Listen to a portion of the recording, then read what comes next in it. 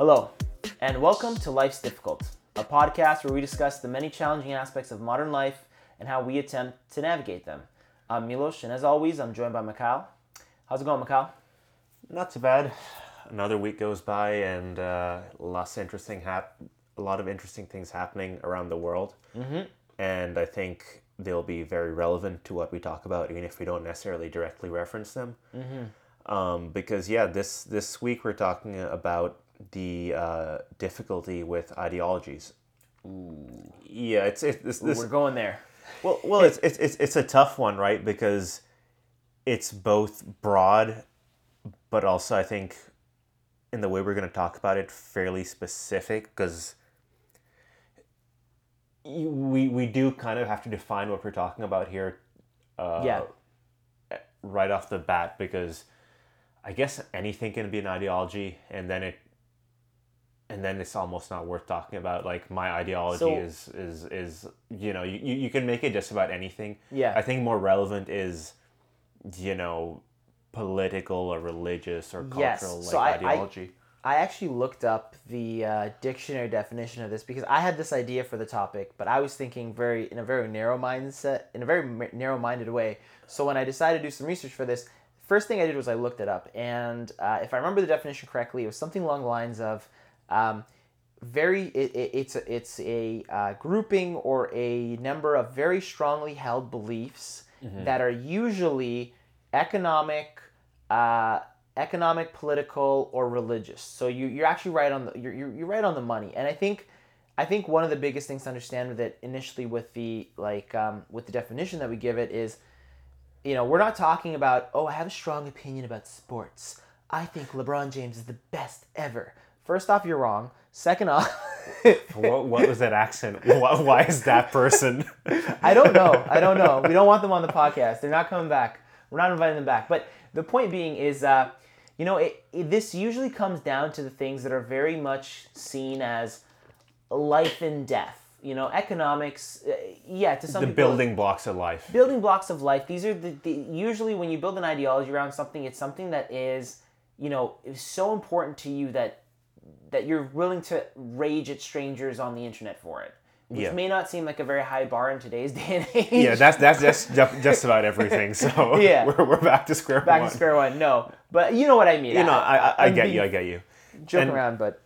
And so I guess the starting point for me is just to say ideology is entirely understandable, just because there's only so much time in a day. If you're working a 9 to 5, you have you have kids, you have whatever else you're doing in your life. You need easy kind of groupings for certain facets of your life to make sense, even if they're somewhat facile, even if they're in some way reductive. And I guess just by using those words, I'm getting across that I don't actually like people who are ideologically bent. Mm-hmm. But yeah, I'm qualifying it by saying I get it. Like, this is not coming from a place of judgment or something, because we've all fallen into this. You and I definitely have, and everybody will. Yeah. But it's being cautious of it, because it almost inevitably becomes a problem in the way people think. I think there's one thing there that you mentioned that I think just needs to be brought up, is the fact that the other thing about ideologies, and I guess maybe this wasn't expressed in the definition, is it's not just the firmly held beliefs, but it comes with a certain level of not looking at or avoiding certain things that run counter to your beliefs. That's a big part of it. Like, we have to address that right away. Okay. That's what makes it fast and reductive, right? Is the fact that you have this very strong belief set that is not that's gonna intrinsically, because it's an ideology in some ways, or at least this is my way of defining it, maybe you don't agree with this, but because it's an ideology, that is what makes it reductive, in the sense that you have decided that this is the truth and that you're not willing to look for truth outside of this framework. Okay, so this is where I don't agree with you necessarily, but I agree with you practically. And so we're basically on the same page. And by... My ideology requires you agree with me fully. And so the so point, you're a heathen. listen here, you. No, but it's that there's a difference between ideology and dogma, right? So what you're describing in my head is dogma, but they tend to they end up overlapping almost so greatly that there's almost no distinction really to be made, just because I guess I can envision somebody who's ideological but still completely open to changing their mind, completely open-minded. They're just like, look, we have a certain set of beliefs that happen to adhere with this ideology, but I'm completely, I'm not sensitive about it. I'm happy to change my mind given new information and new arguments. That's all possible, but it's just less likely once you identify with something, right? And I guess that's the greatest harm with ideology. It's the identification, because then it's not like, here are a set of ideas that I find interesting, and so I guess I'm a liberal, or I'm a conservative, or I'm a whatever. It's, oh no, I am now aligned with this in a sense that, like, my identity would be wounded if these set of ideas were criticized. And I think that the big thing too is it's also a little bit of, contemporary contextualization, in the sense that we are talking about this in like year 4 or 5 of like the greatest culture war that we've seen in the last 30 years, right? So it's like, I think you're absolutely right. You could have an ideology and not be completely cemented in, or not come off as dogmatic, but I think in our charged political and social environment that we live in right now in the West, it's very hard to think of somebody who has a strong ideology but isn't, fervently on the left and fervently on the right. And part of that is because both sides are slinging so much mud at each other that they're, and sorry, this is a little bit of side tangent, but there's that idea of like people on the center are being forced to pick a side because both sides are saying, or maybe not both sides right now. Right now it feels like maybe it's much stronger on the left. They're pushing people out of their boat, saying you're either with us or you're against us. And I feel like because the right is a little bit less popular right now, they're taking in everybody. But we used to see the same thing before, where the right would kick out everyone on the center to be like, you're not one of us. And so there's a little bit of that too. It's like, I feel like because we don't have a healthy middle right now, it doesn't seem like there's a possibility to have a non-dogmatic ideological person. Yeah, it's true, and it's also again, now talking about the harms of ideology, which you're now laying out. It's that it almost encourages kind of political gamesmanship. Us versus them, right? No, it's not just us versus them. It's also a kind of trickiness in the way you go back and forth with each other. It's because these labels are so imprecise, because they're so low resolution, right? In terms of, if we take a step back and we think, here's a map of the world, here's a landscape of the important things in life. Modern day ideology, in the way that it's used, is the lowest resolution way of it's still a way of understanding, so it is a framework. That's why I say I get it. It does have some utility. But it's the grainiest, oldest camera that you've got, and taking a picture of it and trying to understand it. And that's the issue. Because let me try an example. Again, we're talking left and right, so it's easy. Somebody on the right will call, let's say, like a kind of sort of relevant example is right-wingers calling Disney like a communist company right now because they're supporting a certain bill, right? That is,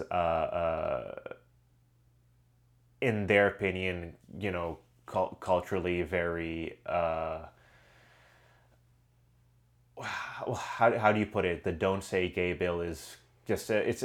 Well, actually, I think it's the other way. Disney is opposing that bill, right? Or they're they're exactly they're opposing the bill, and because they're opposing it, right wingers are saying that they're at least too some woke. portion. They're saying that Disney's too woke now. Basically. They're too, but that's the thing. Like, it's a muddying between social or cultural conservatism and leftism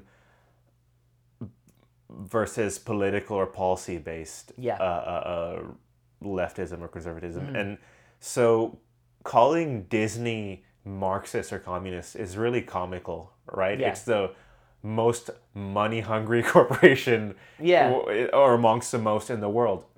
And that's what I mean talking about like imprecise political gamesmanship or this low Yeah. resolution stuff. So I think I see what you're saying is like someone comes out, like, for example, that's an example of a culture war thing, right? So you have a culture war aspect where some companies taking a hard left culture war stance, and then you have the right wingers hurling economic insults and stuff like that, where it's like these two, like, and you see, but I mean, and I think this is part of also, I mean, this is what we see in the culture war a lot of is this the fact that we have this duality of left and right completely, at least in in America, and I think it's becoming in Canada too. There's not really much of a, like, we just had the two major parties coalesce, like the NDP and the Liberals are together. So now it's very much left right here as Yeah. just the same Yeah. way as it is in the States. And I think what you're pointing out is things are just being confounded routinely and put together to simplify things. If you're quote unquote culturally woke, the assumption is that you must then therefore also be a hardline communist, a Bernie supporter, someone who wants to, get everybody on UBI and all this stuff. But And even there, it's just like Bernie Sanders is not in terms of a worldwide sense like some fringe far lefter. He'd be a social democrat. yeah, Again, and this is why I hate the. and it all gets lumped in on that one side, all of it. But that's why I hear that. I think this imprecision of language and labeling is so detrimental. Because actually, let me just go back to my previous point because I stumbled so slowly to getting to it that I think I actually lost the point that I was trying to make. But my point was, by that imprecision, you end up having two people or two sides rather talk past each other constantly because. I think you can, a right winger, whether you agree or not, can make a fairly narrow critique about certain social left leaning worldviews right now, right? But if he just uses a sloppy word like communist, that left leaning person will be like, what are you talking about? Disney is not, like, again, if they're defending Disney, they're not at all communist. They're like this corporation. But it's like, you've both just talked past each other. The right wing is trying to attack something socially, and then the left winger is confused because they're wondering what the hell does communism have to do with Disney? Yeah. And it goes obviously both ways of like, if the reverse is calling a right winger a fascist, and then he's thinking of Nazis, but they're thinking of like, oh, you're not supporting this whatever agenda item that they think is synonymous with being a fascist. It's a lot of sloppiness with language that I think just drags everybody into the mud. It makes everybody more confused. It's easier to caricaturize people on either side doing that, and that's why I think like, yeah, there's some utility in these ideological labels. They can be very useful, but we've just seen too many. It's too consistently not useful and actually counterproductive that I just want to say that it should be dispensed with altogether. And it's just, it is a problem. Yeah. There's no baby in the bathwater. Just to sort it all out. Like it does not work for me anymore. It encourages lazy thinking, bad faith attacks, and it just constantly leads to the roughest, most uncharitable way of understanding each other. So I really do think it needs to now come back to, and again, this might be annoying in terms of quickly getting a read on somebody, but just go point by point. What do you think about this? Let me hear you out. Yeah. And that way you get a proper picture of somebody, and it's not quick. But I think that rush to judgment is the issue to begin with. So maybe it's better that things are not quick. Yeah, I think the other thing that this brings up is the fact that in some ways, like, I don't know, people, I don't know, there's a lot of different views on what started the culture war, how do we get to where we are right now. But then there is one of the potential reasons for it is because, or at least what I've heard some people speculate, is that it's the lack of an attention span. As we drove down the attention span with social media, with news that had 3-minute takes on complex issues, and then go to the next piece and all this stuff. Yeah. It kind of forced you to figure out the sharpest way to get your point across. And in some ways that plays to the idea of very strong, rigid ideologies, because if you have 7 seconds of someone's attention before they're going to scroll off and look at memes or dog videos or, do whatever the hell else, get on Netflix and binge watch something, then you have very little time to garner support for your cause, whatever it is. And so you want to speak to your cause as quickly as you can. And I think it's almost like how corporations have bought up all the sub companies. Like Coca-Cola owns like hundreds of companies in the food and beverages aisle, so that regardless, you think you're choosing this one instead of I'm going for Mountain Dew instead of 7-Up. No, you're choosing Coca-Cola or Pepsi. You're still on a bifurcated line. And I feel like a lot of issues have just out of convenience, I feel, been put on this bifurcated line. Hey, are you pro the environment? You're on the left. Hey, are you anti-COVID lockdowns? You're on the right. Hey, you know what I mean? Like, and it's like, wow, like it's weird how these things became this way. But I think this speaks to the fact that right now it almost feels like there is a time and place for strong ideologies to manifest and really become a norm. And I think it's now. But then at the same time, I don't think I've ever really examined what the world was like prior to now. It's almost like I feel like it's just as possible that I'm only now waking up to this, but really the world has been like this for the last 20, 30 years. We just haven't been involved in whatever the strong ideologies were. Maybe we're too young. We're just saying, screw all that. So, in some ways, yes and no. Like it's. I think political hostility has always been there, and it's all. I mean, if you just go into the kind of post 9/11 period, people who weren't pro-war were really, really badly ostracized. The French got it bad. Well, the poor Français.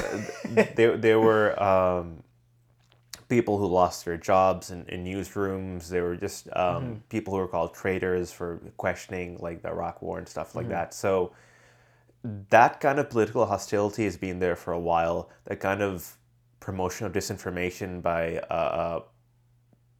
the media and by politicians has been there for a long time.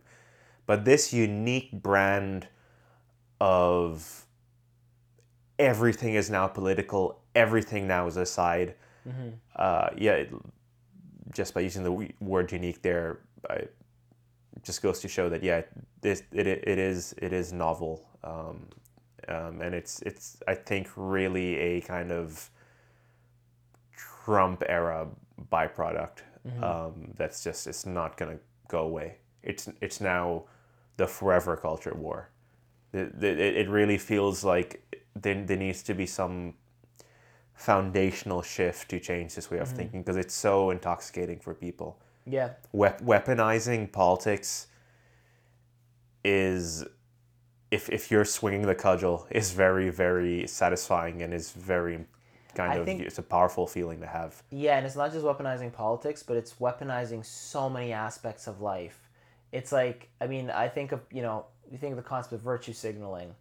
That's become such a huge, like, people didn't used to have the same soapboxes to virtue signal in the past, but now you do, and now you can align yourself with a political cause and a social cause and an environmental cause and all these things, and it's like, those have all become so weaved into the culture war. The shows, like, and it feels like everybody's getting on board. Like, the culture war is just going full swing. Like, certain companies are getting on board. Like, I don't know if you heard about it, the Daily Wire has released its own kids series because they claim that Disney's gone too woke.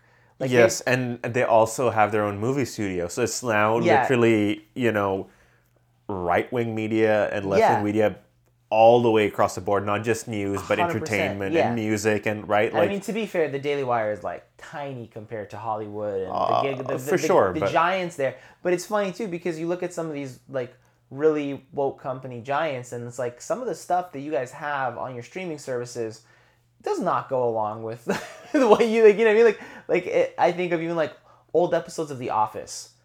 My God, they say things now that you're not allowed to say, and it's But like all the those are episodes of any decent anything. Yeah. comedy probably would not be produced now. Oh, hell no. Hell no. Or if they did, they'd be like a late night comedy show where they're purposely pushing the edge. But even then, it'd be like way more representation and way more. They at least bow to the sacred cows in the way that they have to. Because I feel like Hollywood definitely, like, there's no surprise. Hollywood and most of the major media's producing companies lean heavily left. Yeah, but there's an element of just cynical corporatism there, right? So a lot of what you're talking about, even earlier about just everything now falling, there are just these fault lines and you fall on either side of them. It almost feels like a byproduct of just late stage capitalism, of that everything has been commercialized, so now everything has to be used as a corporate I was going to say corporate cudgel, but that's not quite right. But like as a corporate tool, right? So they were first there were social issues, but like corporations kind of tried to stay out of the political realm or out of the culture wars, right? But like now they're fully in. Because it used to be bad for business. Right, It used to be bad for business to cause that kind. But I think, don't you think like some businesses are still having that mentality of this is bad for business? Like, I can't help but wonder if, like, I get it right now. I feel like the train towards certain progressive values is like, it's got a ton of steam from the last couple of years and it's chugging along. Trump lost in 2020. Biden came in, he did all this stuff, and it's like you almost feel like the left has had a resounding win and they're really pushing this train. But I can't help but wonder what happens when they lose steam or anything happens, and there's got to be a lot of businesses that are just like you said, the cheap corporatism. They'll put up, it's like when it's Pride Week, they put the rainbow flag on their logo, and then after that they forget that homosexuals exist for the other 11 months because they don't care. Yeah, or it's like Raytheon. This is the peak example of Raytheon will be like, yeah, our CEO is a woman, and we've got a rainbow flag on our plane as it drops bombs on poor Middle Eastern children, right? Like it's that kind of thing of like, it's very superficial kind of hangings of something without any actual meaningful policy to match it, right? That's actually what frustrates me, right? Because I would be way more I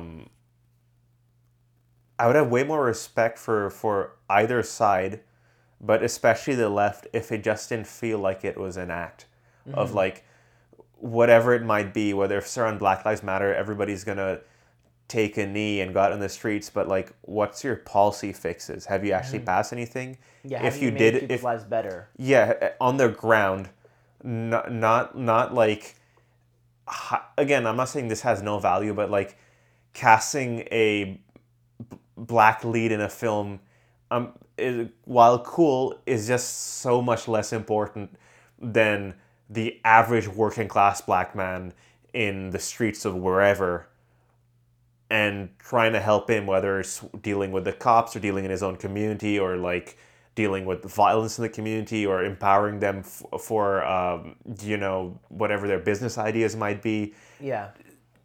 Actually like giving people the resources to actually get somewhere. Then it's like, okay, you marched on the streets, but you also helped make these people's lives better.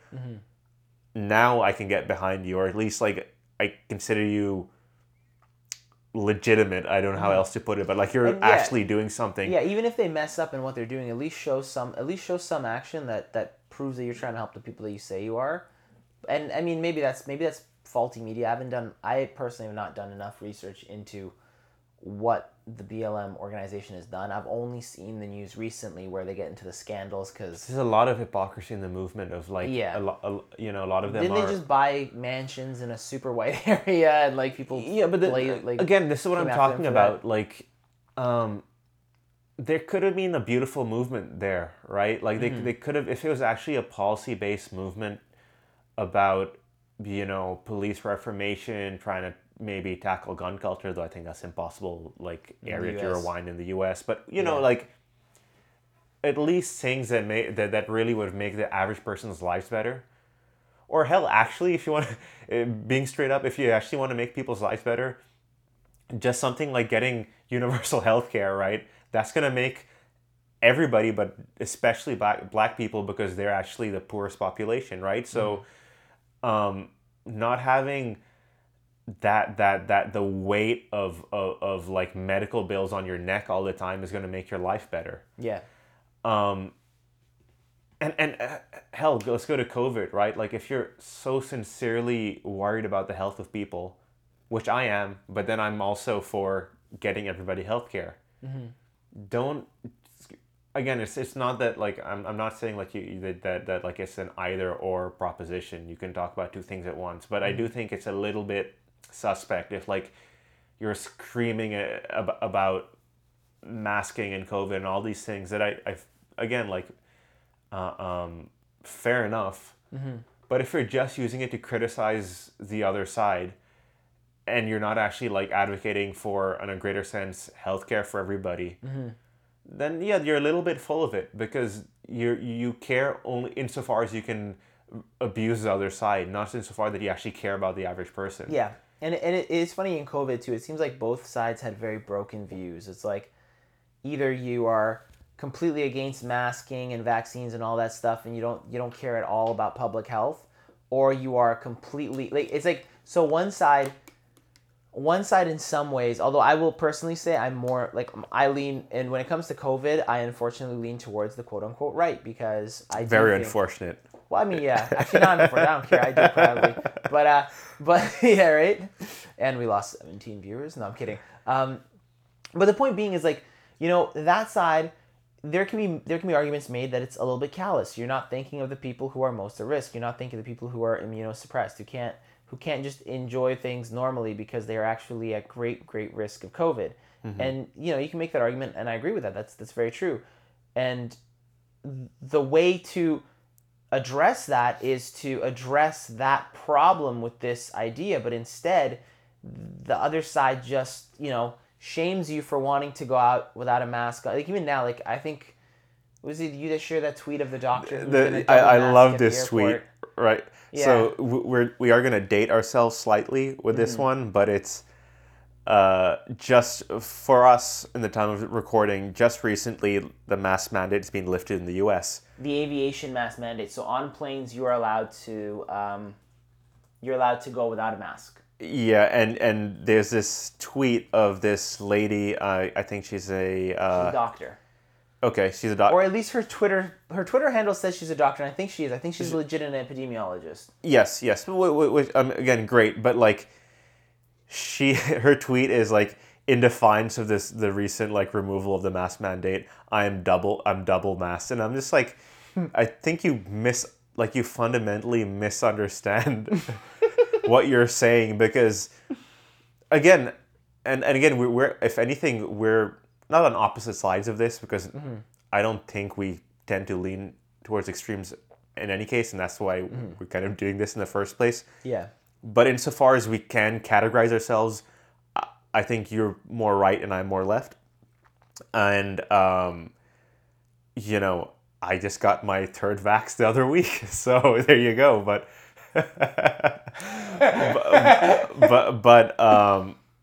anyway, just going back to this tweet. But, like, even being pro-vaccination and all this stuff, like, the mask mandate is an imposition. That doesn't mean I think it's right or wrong. That's besides the point. But it might have been necessary at some point. But it's an imposition. The removal of a mandate means you have the freedom to now do whatever you want. You can mask or not mask. So her trying to pretend like she's taking this brave stand against the government when the government's saying, like, hey, you do whatever you want. Yeah. It's so bizarre to me. It's like this weird, again, now it goes all the way back to ideology. It's like some people are in forever COVID mindset. Yeah. Right? And or COVID zero, which is just as bad. The idea that COVID's not going to finish until we have zero COVID cases on the planet. Yeah, which is just never going to happen. Yeah. So and again, this is not about getting too into the weeds about specific issues, but it just goes to show that you can be so captured by something that you really lose sight of what you're even saying. Because that woman is clearly highly intelligent. She, like you said, she's a doctor, right? she should know better than to tweet something so silly out. But again, it's that ideological capture. She's in the trenches. She's fighting for her side. Yeah. And so she had to put out her war tweet. But like, Yeah. it's so silly. Okay, so I think we've discussed a fair bit about what it does to people in terms of their mindsets and how harmful it can be. But the other aspect of ideology that I want to discuss is the fact that it's so amorphous, and that's why it can be really kind of silly. And just think about it, right? Like within our lifetime, within our fairly recent lifetime, actually, you got the right wing in the U.S. being very kind of anti-Russia and very hawkish about them and very nervous about them, right? Like famously, Mitt Romney talked about Russia being the biggest threat to the U.S. in a debate with Obama in leading into the 2012 election. And Obama ridiculed him, and everybody laughed at him on the left, and they said, what a weird Cold War mentality to have. And now, and then 4 years later, it's the left that think Russia is the biggest threat, and the right is kind of provides cover for Russia in many ways. And now, obviously, taken another 6 years forward from there, and now it's a whole other level because Russia's actually invaded Ukraine, and so it's even crazier now, but that the right wing is providing cover for Russia, and but it just goes to show that, like, so then what is right and left there, right? And similarly, like, there's a perception, and I think it's sort of bared out by some of the policy, not all of it, because I in terms of policy, I don't think either party does a whole lot, but I'd say the right wing does even less. But anyway, with that said, the left was always considered the working class party, and the right wing is considered the more corporate and elitist party. That's flipped too. Yeah. There's this right wing populism now, where your average person, your truck driver, those sort of people are very much, they think the left are liberal elites that are out of touch, and the right wing is more down to earth. That's probably not true. They're probably both. Both parties are probably you can make the argument there's neocons and neolibs in both sides that are just placating whoever they want while they continue to cater to corporate needs, right? Like they'll why neocons? Because that's just to do with foreign policy. I guess for the most part. Yeah, I mean, okay, so maybe I'm misusing the term, to be totally fair. I've heard the term used, and maybe this is definitely a place where I definitely need to educate myself more. But I've heard the term used also as, yes, in foreign policy, but also in terms of like conservatives who just toe certain old school aspects of the party line, like being hawkish, like supporting war, like supporting certain things that would just continue to benefit the military-industrial complex, while not necessarily caring about other right-wing parts of the vote, right? And that could be wrong. I'm totally so. Like, I mean, you're not wrong. I think neoliberals actually encapsulate a lot of the right wing. Yeah. Because neoliberalism just means like free market capitalism. They're pro a lot of these kind of. What they are is that they're kind of in the, I feel like, in the mold of Reaganomics, and so a lot of the left and right fall under that, and that's also why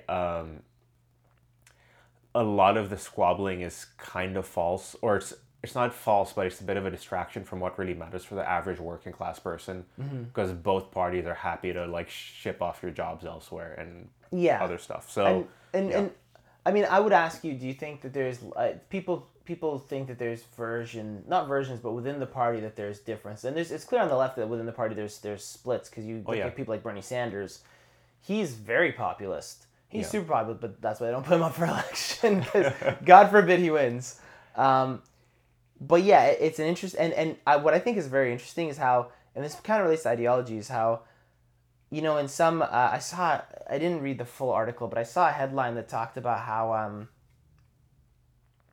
oh God, I'm going to get it wrong, but it was something along the lines of how, I remember what it was. it said how young Trump voters support the Amazon union, not the union Struggle, strike, but the yeah. union struggle. The Yeah. fact that Amazon workers are trying to unionize, and again, that is like the right is supposed to be the business party. It's your ideology is right. They want union busting, right? Yeah, they're the right is supposed to be the guys who are coming in and union busting, and yet you have young right wing voters who are like, no, we're pro union. And I think part of that too is like our zeitgeist. Like if you're a millennial, like me personally, I'm so pro that all those. Part of me is because it's also going after companies that are like have talked about how progressive they are for so long. Like I love that Starbucks is union busting.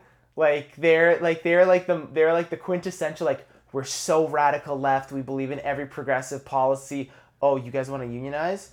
No, you're all fired. Like it's such. I love because. But again, this is it just goes back to the cynical furnishings. It's a performative activism without anything behind it. Exactly, and and ironically, just to bring it back to the concept of ideologies, I think these cracks in the performance are what's going to bring us back to a more complex, a more nuanced, and a world where more people can enter the center and realize that the culture war is a little bit of phony baloney bullshit. Because again, that's the greatest example I can think of. The most progressive company in the world is union busting instead of negotiating with their workers. They're supposed to be the and fun. And I mean, I don't know that much. I follow this, in certain spaces. Yeah. But many have said that the Starbucks customers are also on the side of the union because they're like, 'cause again, why wouldn't they be? If you're going to Starbucks, you're probably more on the left. You're probably, and you sell those old school left values that the corporation's pretending to have but doesn't have. Yeah. So it's such an interesting thing where this, I think, is what's going to help fix some of the problems with ideologies. Well, not the problems, but like some of the things that we're seeing right now where, once the lines get crisscrossed enough and cracks start to form, then you have to wonder where you're like it forces people to take a higher resolution look. Like you were saying in the beginning, it's so low resolution. The left-right divide is like as pixelated as you can get. Well, now people are going to say like, okay, wait a minute, we need to break these pixels down into more pixels because I can no longer define myself easily through this divide. It's like a lot of the people that I end up respecting the most have been called everything along the spectrum in terms of the pejoratives of like, he's a left-wing loony all the way to he's a right-wing fascist, right? And it's often because they've stayed relatively still, but then you get they're a really good barometer of how much the politics of both parties change and interchange, and how kind of flimsy their actual values are, because a lot of these politicians have been around for decades, and they've continued to toe the party line, while they've gone from anti-war to pro-war to back to anti-war to back to pro-war. Okay, for Russia, against Russia, hard against crime, and now like, oh no, we need to abolish the police, right? Like the whole spectrum has been run. And it's so disingenuous, it's so flimsy, and then you've got certain people, whether you like them or not, like who've kind of stayed where they are, and you're like, okay, like if I think of like actual like kind of tried and true liberals like a Noam Chomsky, or now there's Glenn Greenwald, who everybody thought was comfortably left, but like is now considered firmly on the right. You didn't know he was a MAGA hat wearing crazy Trump thumper? Apparently he is. That's what we've learned. and there are a lot of there are quite a few other reporters within that mold, like Matt Taibbi as well, who used to be work with Rolling Stones, and now I think he's independent. And so it's very interesting seeing these people who have really, like, again, whether you agree or disagree, it's that they're very well thought out about their worldview, and so it's not going to change a ton. It'll change. It'll be little evolution, and then when you see that evolution, it's actually really interesting. It's actually a real deep, like almost profound wrestling with whatever you're going through, because you've already thought about it so much. But they're kind of staying where they're at because and a lot of them, they resist like labels of the day, right? They have more kind of classical labels of like, no, I'm this thing, and within political philosophy. This does not change by being a Democrat or Republican. I'm neither. I'm this thing, and wherever I happen to fall, wherever the party happens to fall during this time, that's kind of irrelevant.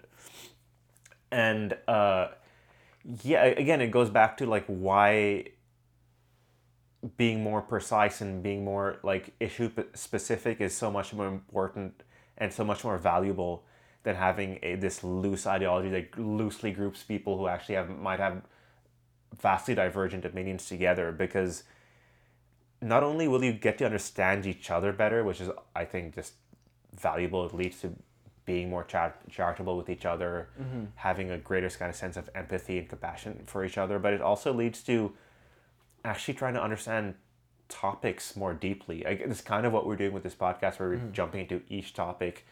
We're not necessarily deep diving in terms of understanding things better. Like, we're not doing a deep dive research. We're talking about it, but it's the same sort of thing of trying to be thorough with whatever you want to think about and actually want to represent about yourself. Like, I just think it's why in the world would you want to represent yourself as being A, B, and C when you've just kind of defaulted into it because, you know, I'm a liberal or I'm a conservative. Like, that's just, it's lazy. It might not even actually properly reflect you. It also inevitably will leave you feeling kind of foolish at some point, because somebody will actually be like, but why? And you're like, but I don't know, like, you know. I think this is a great bouncing off point, because I want to mention one thing that I don't think that we've talked about deeply enough. Is one of my points is, why are ideologies so damn attractive? And I think one of the things that we haven't maybe gone into enough depth is, you mentioned how an ideology makes it easier for people to live their lives. It's expedient. It lets you understand a whole lot of things all at once. I think there's two other factors that are very important that kind of explain why this stuff. So, I mean, yeah, you want to look at life through more of a nuanced lens, but there are very strong attractive forces towards being in these ideologies. And I think another thing that you mentioned a little while ago, and maybe I'm misinterpreting this, but you talk about how, like, one thing will identify the whole of you, or one concept. Like, you know, you might have a strong environmental stance, so suddenly it's like you like, again, you could be like apparently very old school conservatives. Because they're conservationists. Yeah. They used to be pro wilderness, pro environment until the Republican and conservative parties got in bed with big oil, and then it was like, okay, screw the environment. Yeah. And then the left took that as their passing the stick off to them. Yeah, because Nixon is the one who created the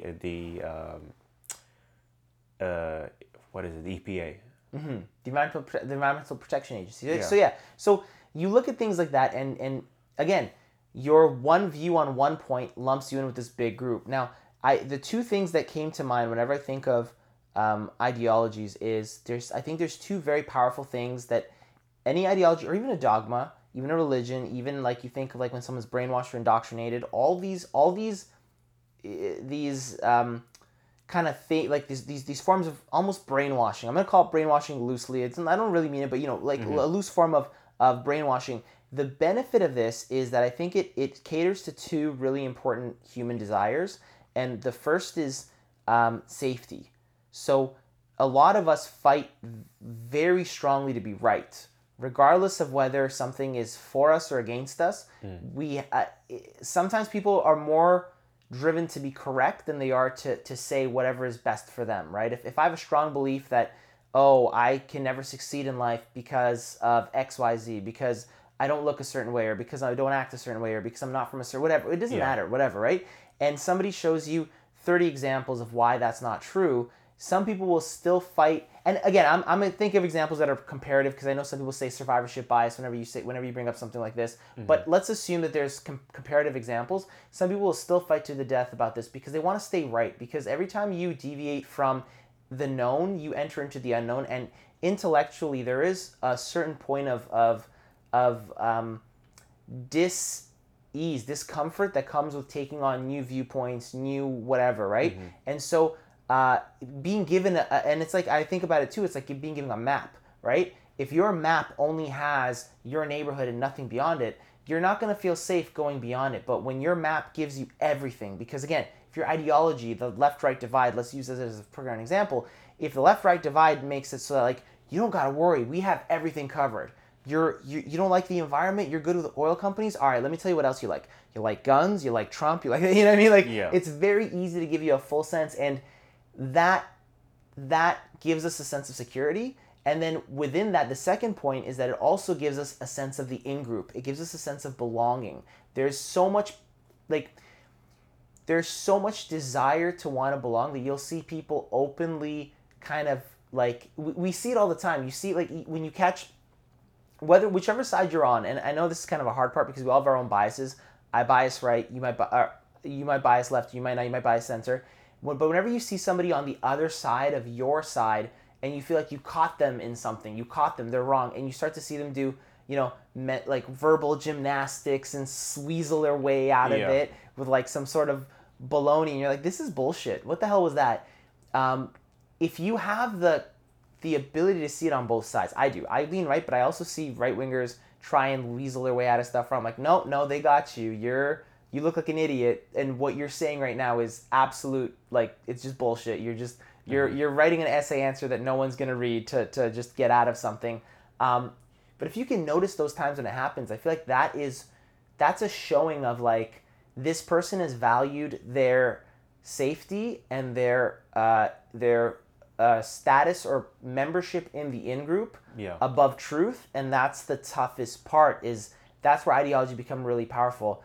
And then when you get in a culture war aspect, like right now, where you get in a time where certain views are offensive or certain views are almost like seen as attacking someone, you and I can, there's a million opinions that 5-6 years ago would have been totally fine. You say that opinion today, you're attacking a group, and you are at risk of being maybe not assaulted, but like you're at risk of having someone like a stranger that you have no clue of, break all forms of common decency and start yelling at you for being a bad person, right? Yeah. So that kind of an environment is going to push people into safety and in-groups in a way. Yeah, so what I kept coming back to as you were saying all that is a political ideology as a religion or supplanting religion. Yes. Oh, that's huge. Because as the recession of religion has taken place in the West, and the growth of just secularism, which I think by and large is a good thing, but it's not. It becomes detrimental if there's nothing of value to replace it. And I think what's filling the void is, cultural war in place of like holy war, right? The need to be on the side of justice, of what is right? This is a lot of religious stuff, having ways to see every aspect of the world, right? Politics everywhere, just like religion encompasses the entirety of your existence, right? So the in-group, out-group, the sense of community, the safety of, right, like of being on the right side of divinity, it all comes together. So in some ways it's much more shallow than religion in terms of the comfort it provides, and that's why in some ways that maybe they're being even more, they're digging in even more, because they need to occupy their entire existence with politics and fighting the good fight, because in some ways there's a little bit less there in terms of your own personal comfort, because there's no God, there's no there's no divine, which again, I'm not religious. I was raised a Muslim and I'm not, but like I completely get the value of it, and politics just can't fill the void, so that's just keep getting more and more frothing at the mouth crazy to try to fill it, and that leads to it being more and more destructive on either side. So I'm there with you. It's like the temptation of ideology, like it's the temptation of any ugly thing in life that kind of provides you some foothold so that you're not blown away by all that life has to throw at you, right? So that's your culture, that's your religion, that's your ideology, that's all.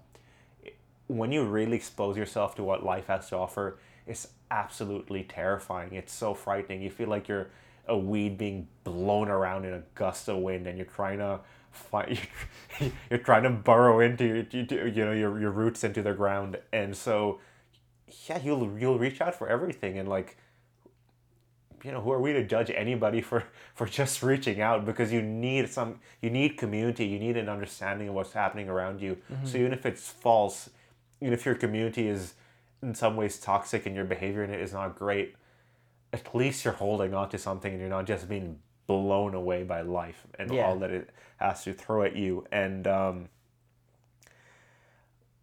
if you're kind of fine there, I want to like slightly pivot from there and to say part of that temptation is we are so much more ignorant than we realize. We know so little, and we'll never know even close to enough to kind of feel adequate in terms of really understanding life.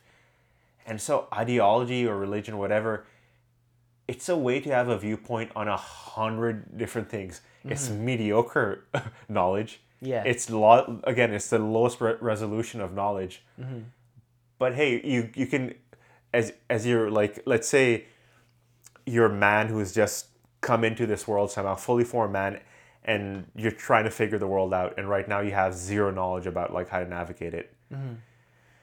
And then that man is given an option. You can one by one figure things out, or here's this package. It's mediocre knowledge, but you now have a viewpoint on 100 separate things. You might take that deal. You might just be like, you know what, working out all these millions of things one by one is gonna be pretty tough. So I'm going to take the conservative manual, or I'm going to take the liberal leaflet, or I'm going to take Islam or Christianity or whatever, and my feet are on the ground. That wind that was about to blow me away, okay, I can stand on my feet. So much security all of a sudden. And I think it's even easier because a lot of people, you can take the leaflet or the manual, and you can probably intuit which side you have to be on. It's not even like it's one of those things, like it's like I feel like we could make up 6 more things in the culture war and we can pick them. I love watching Breaking Points, and Cigar talks about how there's been a couple of points to try and turn fitness into a culture war aspect. And obviously, you know which side the right's going to be on, which side the left's going to be on, and it's so funny because it's like, as soon as I remember the first time I saw it, I saw like culture war hits fitness, and I was like, I know exactly how these lines are gonna get written in the sand. I can tell you precisely where they are, 100%. It's so easy, right? And it's like that manual, and it's like that thing too. It's like that manual is so comfort inducing because it also gives you a prescriptive view of the world. You can now handle new things better because you're like, I kind of know how my in-group's gonna feel about it, and there was something. That's a great point. You're ready for whatever comes. There was something else that you said that I thought was actually kind of interesting. Is like, in some ways, politics and religion are so alike in that the workings of God are mysterious. We know nothing of the workings of God except for what we're told through the scripture. Or you can look at politicians, and the working of politicians are so mysterious because we only know what we're told by the media and what they say out loud, but none of it seems to make sense. They're all lizard people, dude. Yeah, it's like, what's going on there? So it's when you said that, there was a part of me that's like, oh my God, you're absolutely right. Like, they've taken the guide, they're like, we need to make this really vague, and we need... it's like, again, like, so many of the policies, that are being voted on in Congress, they're like hundreds of pages, and they're like thick, and they're completely opaque. Nobody's actually reading any of of these hundreds of pages, but they're being voted on, right? It's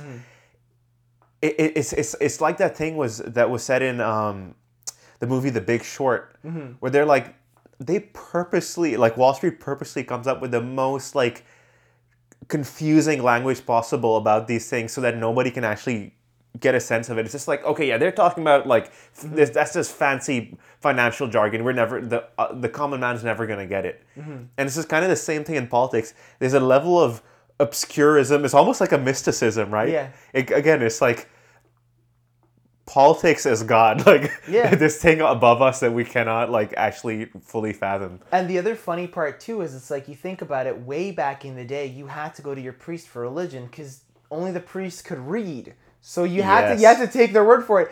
Now we have to go to our news sources like, yo, can you please tell me what that 81,000 page bill means? Or I'm not going to read. Are you I cannot. Like, you know what I mean? It's like, it's the parallels are kind of scary almost.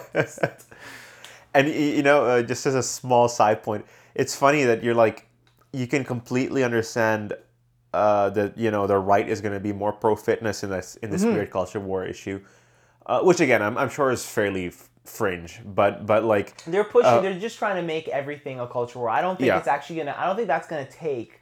But you know exactly what side they're gonna be on. But the interesting thing is, back in the day, meaning just like a decade back, the right wing mocked Michelle Obama so much because she was coming out with this campaign. I don't know if it was explicitly fighting obesity, but it was very much like children should be healthy and be active, and they should get out and and the right mocked her like relentlessly for it. So it just goes to show like this stuff just keeps bouncing back and forth. It's just ridiculous. One of the worst examples of this, and I don't want to bring this up because I feel like this is something that a lot of right wingers use as like a talking point, but it is historically accurate, is that the original Democratic Party was actually the pro-slavery party, which is like the scary thing, and like during the times of the Civil War. But I mean, again, because they were representing the South, it wasn't necessarily like the idea that we have of this like liberal conservative divide of being based on principles is largely based on... It's false, yeah. Yeah, the whatever, what was the thing du jour? What was the concept du jour? Where did our voters sit and, who do we have to represent, who's going to vote for us again? And how can we pivot between elections and things like that? Yeah, I don't want to say they're completely devoid of principle, but they're fairly loose. They're outliers like a Bernie Sanders, whether you like him or not. He's clearly quite principled. And so there are a few others like that, but outside of them, there's just a large contingent of people who they want to be in the political game. They want to hold on to power, and they will realign themselves as much as they need to stay in power. And the same thing happens on a macro level with the party, where they'll be like, it seems that we can get the black vote, so now we're going to try to appeal to the black voter. I don't think the Democratic Party, when they shifted towards like trying to appeal more to black people, that it was some great principle stance. It was just like the Republicans seem to be losing them. They seem to be turning their back on them. Now they're ripe for the taking. Yep. 100%. Right? And still great. I'm happy, it's great that like a lot of this stuff, intentions be damned, like at least if the consequences are good. But when it's now at the point where the intentions are poor, and then there's no policy behind it, right? It's a performance, it's this theater, then that's when I get a bit angry, because I'm like, you're doing nothing for the average person now. And the interesting thing too is, as you were saying, these people who are more concerned with holding power than they are with the principles, you can also take that down to the micro level of the individual. It can be very, very enticing as a person to, as a lay person, a person who just, you're an average Joe Schmo, you're not anybody special, but it can be very enticing to use these macro political events to get your own status, to get your own money, to get ahead of your own game. And I think that's the other scary part, is that people on a and again, this goes back to the ideologies, like people on their own personal levels are seeing how they can play these games to their own benefits, right? Like virtue signaling is the best example of this, where people decide, hey, let me use my social media to get likes and views and tweets and get support for this thing and show how dedicated I am. And I mean, again, there are people who legitimately care about a cause because it means something to them, and I don't like the fact that now everything seems like virtue signaling, and that is a problem, because there's plenty of people who are about a cause and really care about it, and like the first time they come out on social media, everyone might think, oh, you're virtue signaling. It's like, no, maybe that person it's also that. Let's just say virtue signaling in and of itself is not necessarily like the worst thing. It's just that it's been so oversaturated, and it's done in such a obvious, shameless way that it's become bad. But like the problem in some is ways, performative. Exactly. It's also the sincerity part of it. But like like I might, try to be signaling virtue if I just say like, hey, like I completely get that and I really respect what you're doing, whatever group you're part of. But if I'm saying it like that, of like, no, I actually completely respect you, or I respect whatever your identity is or whatever. It's a kind of a little nice way of just being like, hey, look, we're cool. Like I'm trying to signal my virtue in a way of like trying to make things better between us. That's okay. Like that's just like a thing that doesn't have to be manipulative or cynical or anything like that. It's so often is that Yeah. it's kind of vitiated the pool for everybody Yeah, now. and I think that the big thing is the incentive structure. The incentive structure is, you know, you get to, if you scream loud enough about a cause, people are going to be like, wow, that person's so into the cause, and it's like you might have just heard about that last week and decided, oh, Yeah. I'm diving in on this one, like, and that's what's turned so much of this ugly, is that it's also, again, that same short news cycle, that same short attention span also makes it harder to look at your fellow man and understand. I think you talk about this. It makes it so much harder to look at your fellow man and look for, you know, how principled is this person? How much of what they're saying is based on, their own deep character, or them just taking a manual Chasing and social capital. Yeah. chasing social capital and all that stuff. So it's very, very interesting how this stuff brings people to some weird places.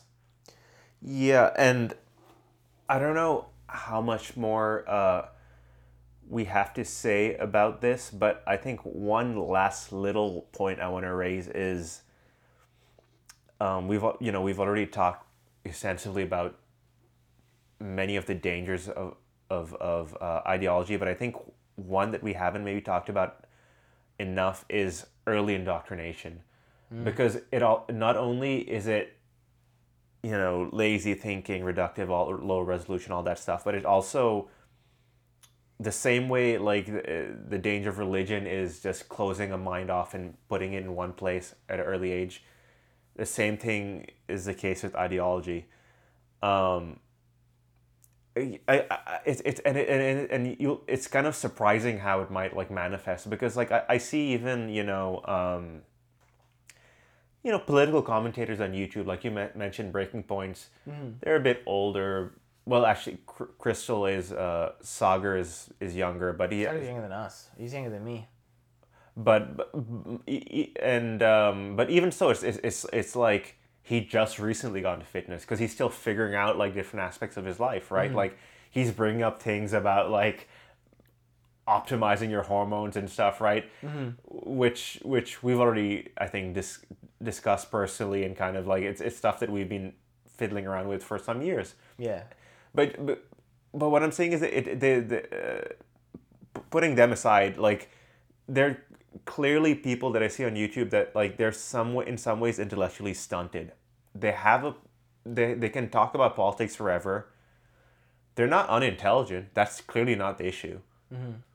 But like, I want like there's some people who started on YouTube in their teen years, and they're already like, I'm a liberal, right? And I'm just thinking about it in terms of liberal because that's the sort of YouTubers that I followed growing up, and I was right there alongside them. And now that I've grown up a bit and distanced myself a little bit more from like YouTube politics, at least enough so that I can kind of round myself off a bit more before I engage with politics now. And I think, like, have you read any literature? Have you studied any philosophy? Again, this is not from a snobbish place. It's just from a place of like, it's valuable. It actually helps inform your life. Like if you're just stuck in terms of right, left, battle back and forth, it's and even about like things that I completely agree with, right? Like Medicare for all or whatever it might be, and it's like yes, but like have you read a book about the common man, and like have you read Steinbeck, right? Have you studied like have you not just gotten to the weeds of like American politics, but like have you studied political philosophy and philosophy beyond that? Have you studied ethics and moral philosophy? All this stuff goes back into politics and enriches your way of understanding your fellow person.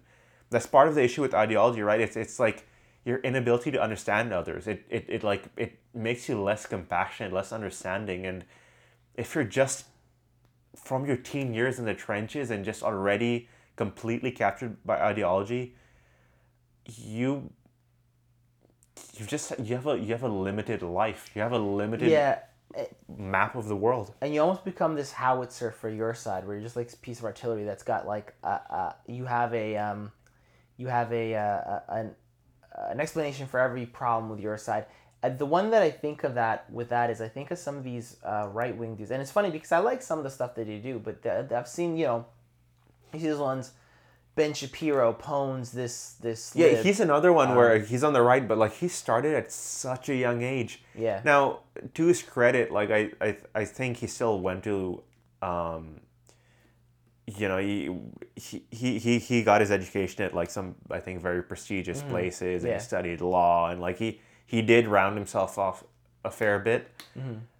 But even then, I can't help but think that in some ways he seems to just be stuck in a certain sort of corner, and maybe it's less about his politics and more about maybe his Judaism, because that also probably puts him in a certain box. And that's an interesting one, because I think I'm actually very impressed with Ben over the last little bit, because I feel like he has softened the edges and stopped being so. I feel, and it could just be that I've been exposed to very specific, because I don't listen to that much of his stuff. Yeah. But I'll see his videos, and I think he has done a better job of seeking to explain his views without necessarily just antagonizing the other side. Whereas like before, I feel like there was definitely a part of antagonizing the left that was part of his whole shtick in those like answering students and things. For a long time, and he still does this. Yeah. But I do think you're right that he's tried to engage with others better and stuff. But like, certainly back in the day, and even now a bit, which is I think part of his issue, is that like he's very much the right's like attack dog. Like, here's left wing red meat, and here's Ben Shapiro. Yeah. Let him go. Let the leash slacken the leash and let him attack that red meat and tear it apart. I actually think that I don't think he's their attack dog anymore. I think they have two other guys who come off very strong and very abrasive for it. I think it's Michael Knowles and Charlie Kirk, I think it is. Yeah, those are two guys I see. I find them they both tend to be a lot less interesting. Yeah, specifically Charlie Kirk, but both of them are a little bit like just very much along the lines of just hit these talking points, just fight the culture war. Yes, they're very. I find both of them to be much more of like at least the way they present themselves in the few. Again, we're seeing a limited part of their videos. They do tons of talks. They do tons of things. Yeah. I see what makes it to my YouTube feed sometimes, and I don't watch all of them because like I don't care sometimes. But they strike me more as the attack dog type. Yeah, no, I agree with you. And then Ben Shapiro right now, but I see where you. But the point I was making is, in some ways, when you've been doing it since you were very young, you become so good at answering certain tough button questions in your language, in the language of your side, in your side's, because I mean, I'm just gonna say it, I think both sides fail to do certain things that they claim to do well. So both sides have their excuses. Yeah. The left has their excuses, the right has their excuses. Both sides complain, oh, it's because of XYZ. And you get very good at saying those excuses. I do think, though, on the point of indoctrination when you're a little kid, it's like indoctrination goes deep because it's more than just being exposed to it. It's also being exposed to it whilst being put in a politicized incentive structure. Mm-hmm. And so what I mean is, again, look, I was, I don't even think I was indoctrinated by anything, but I was very, when I was in high school and, in my early 20s, I was a full-blown commie. Mm-hmm. I was very socialist. I thought, free, I would look up all the reasons why the world was unequal. So you used to be a decent person, and then you lost. Yeah, at all. I used to wear a Che Guevara shirt and have long hair. It was there was a time when girls would like me.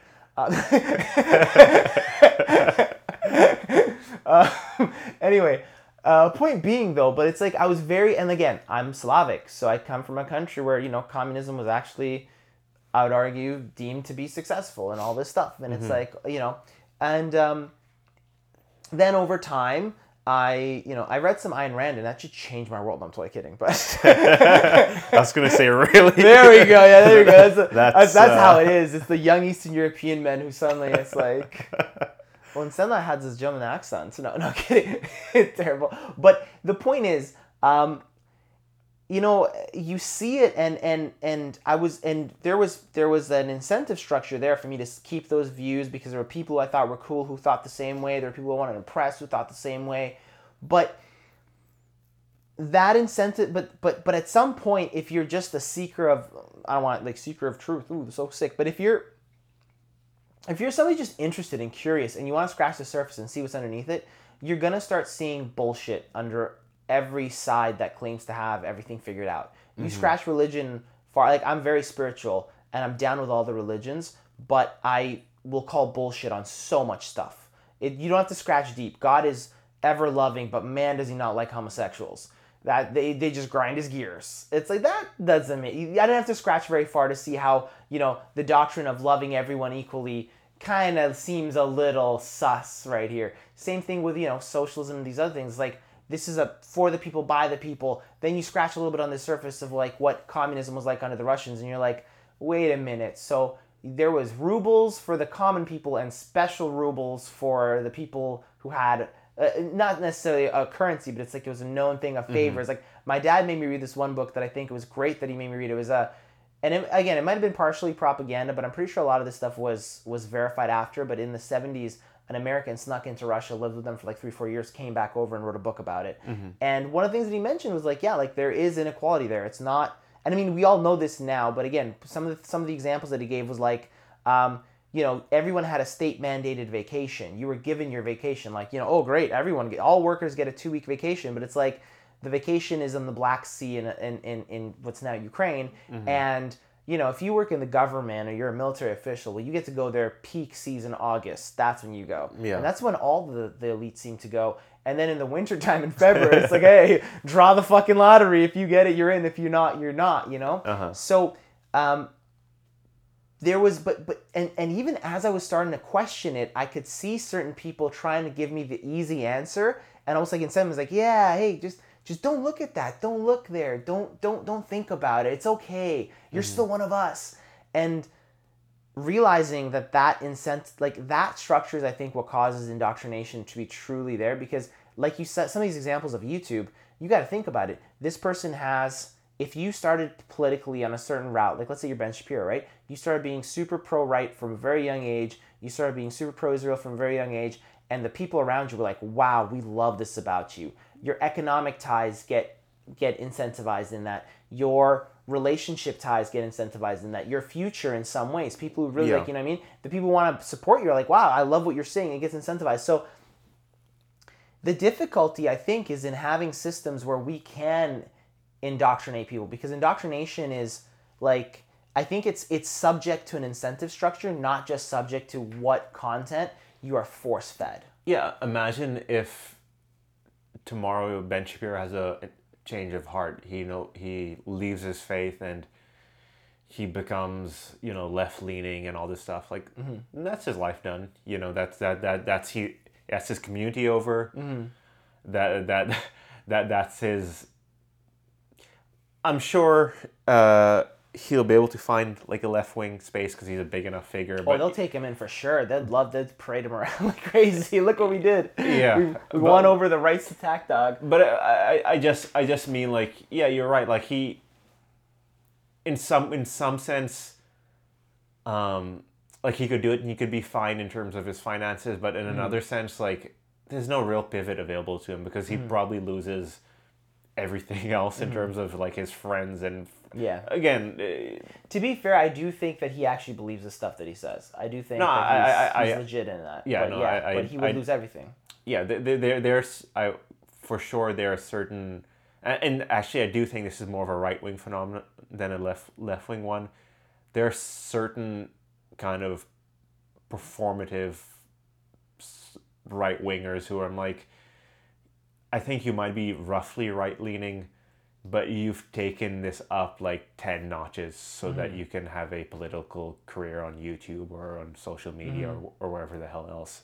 Well, I mean, I'm sure that feels recently because this is actually funny. It was something you said before about how certain people like Glenn Greenwald and other people they've stayed the same, but the spectrum has moved around them so that they went from being like super pro liberal to super right wing perceptionally, Yeah. but they've never moved. And I feel like that's kind of like what a lot of people have just experienced in like Oh no, so just I'm not, having valid like their normal views. They've been pushed over to a side, and it's like there's probably some people who were center left in 2015 who haven't moved and are now on the right wing, and they're like, okay, well, I gotta make right wing talking points because my views only resonate with people who no, deem so themselves right. there's definitely a group, and this is a peculiar conservative phenomenon. Actually, it's not peculiar when you think about it, because they feel a little bit more culturally under attack and more of like the underdogs. When they get like somebody who's really speaking up for them and their points of view, they blow up way bigger. Like in terms of, if you think like again in like the social media kind of space, YouTube space, you think of Ben Shapiro and Candace Owens and like the Steven Crowder. These people have way bigger channels than any left wing equivalent. There's no left wing Ben Shapiro. He has millions and millions of like followers. Who on the left compares? Nobody. There's no, equivalent YouTube commentator on the left. And so I do think you're even more incentivized on the right to turn it up several notches because you can blow up overnight, become a huge, huge deal, and there's a level of insincerity with them. Again, not Ben Shapiro at all, but like there are some people. Do you think that's a recent phenomenon or a more old phenomenon? Because I feel like part of that might also be just explained by the fact that most legacy media outside, like if you think of the major news networks in the States, outside of Fox News, they're all pretty much like, I mean, I haven't really scrutinized this fully, but the leading narrative is that everything but Fox leans heavily left, right, in terms of the news. So maybe that's the reason why they don't have the YouTube stars, or you don't think that's it at all? So just the thing about heavily left again is it's the problem with ideology, or it's a problem with labels, right? Because left if they're not on our side, they're heavy on the other. No, it's like, is CNN culturally left leaning? For sure. And are they pro the Democratic Party? Yes, but ultimately what CNN is pro establishment, right? Because Bernie Sanders is on the left. He's actually a proper representative of somebody who has left policies as well. And CNN did not like Bernie Sanders at all. In fact, they sort of conspired against him with the Clinton campaign in certain ways. Same with like Andrew Yang, for example. Like he's not like far left, but he introduced universal basic income. And both MSNBC and CNN really tried their best not to cover him as well. So are they left, or are they? You're absolutely right. Yeah. So, but You're anyway, absolutely right. That's such a huge distinction to make there, because it's so easy for people who are ideologically on the right to just throw this catch-all term and lose so much of the meaning there. Because you're absolutely right. It's not quote unquote left. It's a specific establishment. Yeah. It's a slightly left-leaning part of the establishment is most represented there. The elite, the elite, basically, like almost not the progressive elites, but like the way I like to kind of view it in my head is, think of like some generic rich Hollywood actor. He's going to be socially very progressive, but he does not want to be taxed. He does not want to, he does. So they're socially left. There's for every activist, point of view, and every social march, and they're going to be for all of that. And when it comes to policy, they're quietly going to donate to the people who are going to make sure that the top 1% is not taxed. That you don't get UBI, you don't get universal health care. They'll go for the most milquetoast Democrat politicians who are not going to rock the boat. Yeah. So that's what I mean. Like, pro-establishment is You can go wild on your social issues. They don't actually mean anything. They're a performance. They're a charade.